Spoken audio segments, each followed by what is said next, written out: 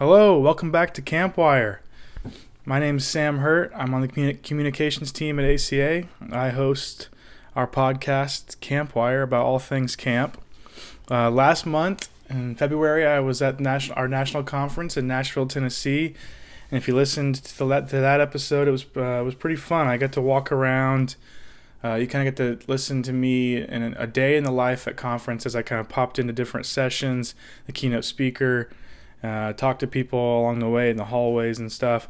It was a fun episode to make. It kind of gives you a good glimpse of either what you experienced at conference or what you could experience if you have never been and are going to go next year or the year after or whatever. Next year's is in San Diego. We'll be having more information on our website and social media in the coming months about that. But this month, I talked to a past guest and a frequently mentioned person on this podcast, and her name is Lori Brown. She's a director of research at ACA. She's awesome, and we've been doing a lot of great things with research, particularly our very large-scale national impact, our 5-year impact study. This looks at the impact of camp in adulthood, among other things. That's kind of the general outlook of it. We've put out some really cool videos that we're going to talk about when I talk to her, and it's all over our website and social media. So if you haven't seen it yet, check it out. There'll be some links with this show that go to that research, and Lori and I are about to get into it some more. So enjoy the episode.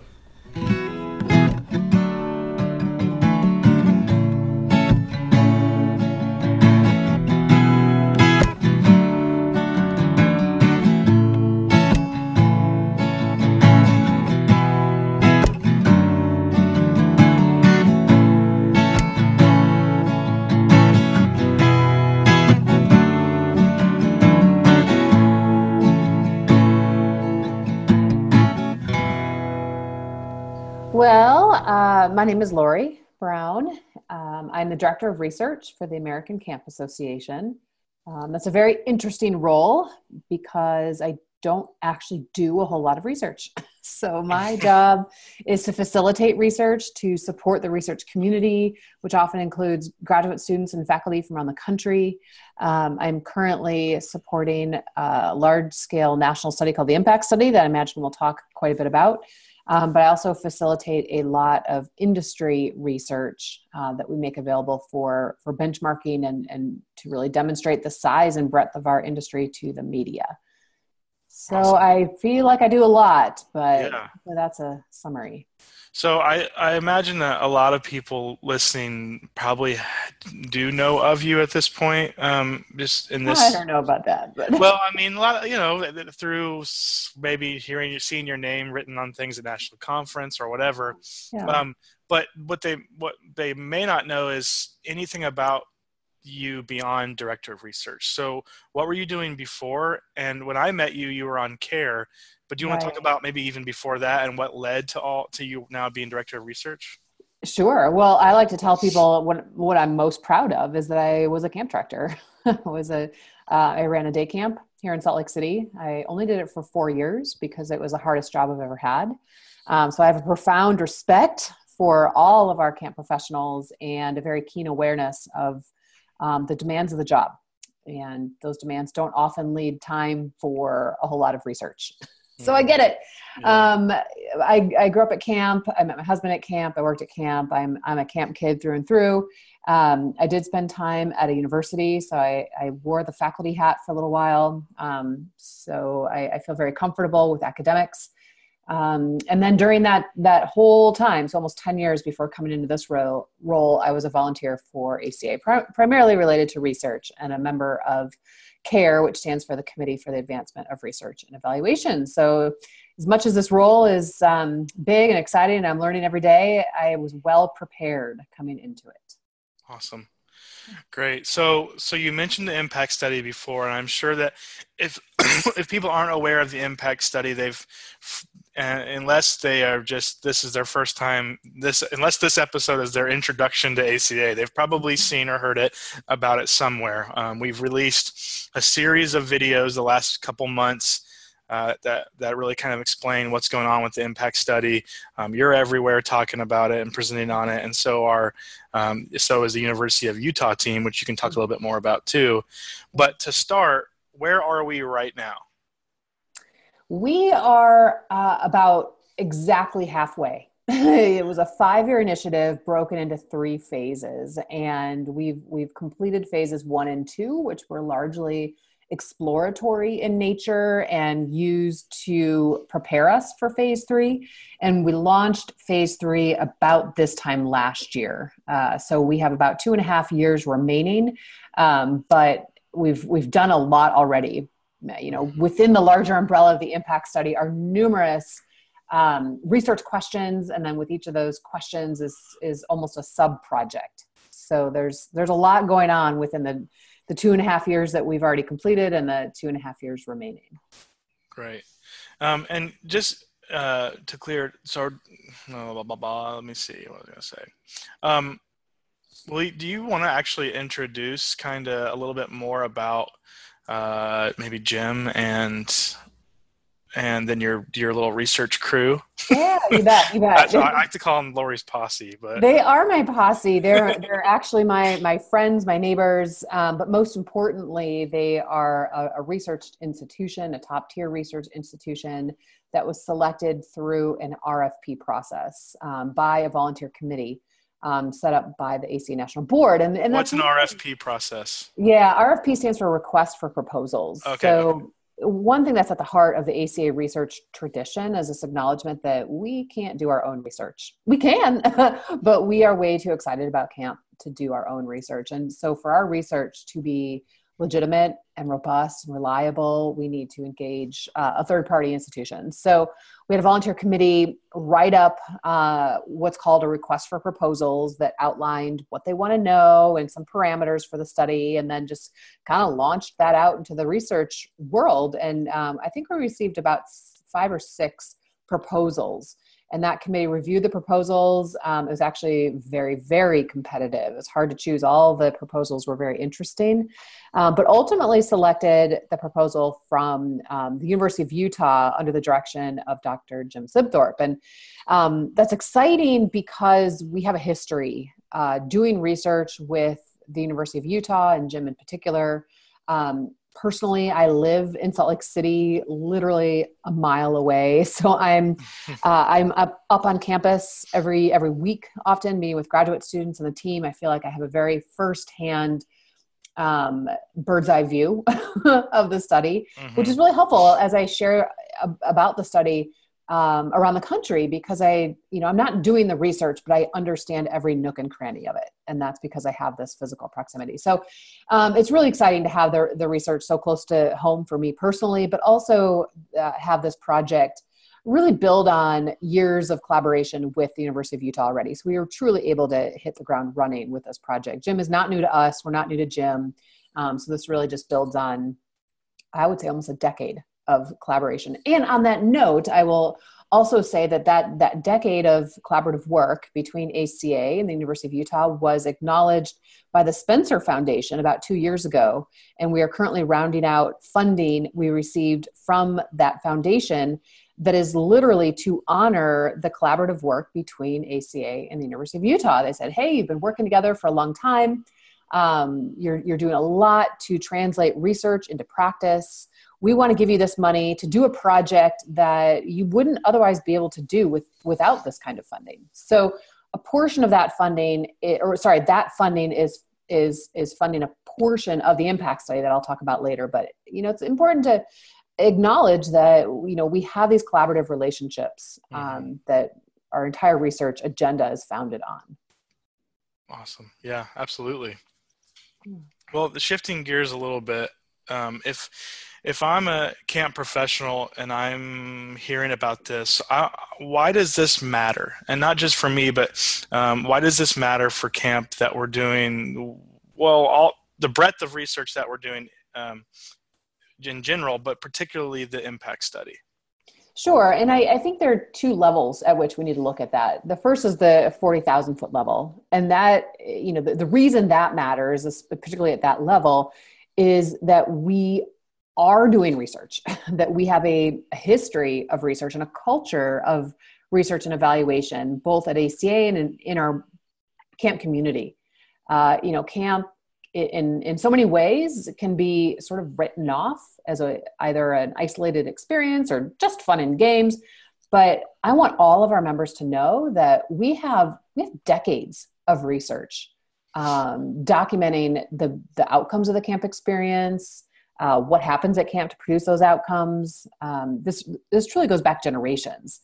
So we are a very evidence-based field and should be proud of that and share that with whoever we can. So that's sort of that high level. Now, the impact study itself matters because it's the first of its kind to really demonstrate what I'm calling the staying power of camp. Most of the research that I've referenced already, the research going back decades, documents the outcomes of camp. And those outcomes can be described as social emotional learning related outcomes. Things like friendship skills and independence and responsibility and sense of exploration. And I can go on and on. So we're pretty confident that camp does great things for kids. What we don't know until now is if and how those outcomes last over time. So one of the imperatives that we're hearing from other youth program providers, from parents, from policymakers is that camp, like all youth development spaces, needs to be seen as part of a larger context. We cannot be this sort of one-off, out in the woods, out there kind of place and experience. Camp as an industry and camp as a place needs to be viewed as a much larger developmental process that all kids engage in. So this is the first of its time to really kind of identify where is camp in what we call the learning landscape. How does camp support academic learning? How does camp support overall social emotional development? And ultimately, how does camp prepare youth for college, career, and life as adults? So that's what we're doing. And there's truly nothing like that exists to date. Right. And I know I've talked on this podcast before with people about, and probably with you, about values of camp is so kind of intrinsically to people that are a part of the camp community. Yeah. Like, well, of course it's valuable, but there's what I think this impact study, and especially if listeners are to go watch the videos, what I think it really is showing is that they got these life skills Absolutely. From being at camp. And I would take that just a step further and say sure. It's not just value. You can look at value as, something nice to have. Right. A fancy dinner would have value because it's memorable and satisfying and all these things. But I think what we're finding is that camp is critical to youth development. And really the hope is that by demonstrating how camp is critical in the overall learning landscape, so meaning that things that kids learn at camp are kind of deepened at camp. I mean, things that they're learning at school are deepened at camp. They learn things at camp that they're not learning at school, that what they learn at camp helps them thrive in school. These connections across spaces are so critical and really put camp, within the learning landscape. And so the true hope is that this will open doors for every single kid to have a camp experience. What we don't want is for people to say, well, camp is nice and camp is only for certain types of kids. No, camp is for everybody. And now we have evidence to show why every single kid needs a camp experience. Awesome. Absolutely. So we kind of answered it a little bit as far as the why and why does this really matter in general, but also for camp professionals and camp directors. And I'm wondering not just why, but what does this mean for camp professionals going forward? Yeah, I think there are already some very, very practical applications in terms of what this means for camp professionals. I mean, first of all, there's the findings. What we're finding are things that, should be used to market camp. They should be used to sell the value of the camp experience to parents, to partners, funders, and so forth. But what we're over and above that in terms of kind of sheer practicality, kind of two things. One is we're uncovering what happens at camp to produce lasting outcomes. So specific camp practices And for example, we know, and this is emerging still, so I wouldn't say that we have this completely defined, but we do know, for example, that staff are the overwhelmingly most critical component of the camp experience in terms of long-term impact. Staff are what make those lasting outcomes stick. And that's really exciting. So what this will do, once we were able to drill down and know what exactly about staff, what staff behaviors, what kind of staff interactions, and then more about program and activities and all these other features, that will give our camp professionals a very clear roadmap and say, here are the critical components you need to be investing in to make sure that your campers are getting these lasting outcomes.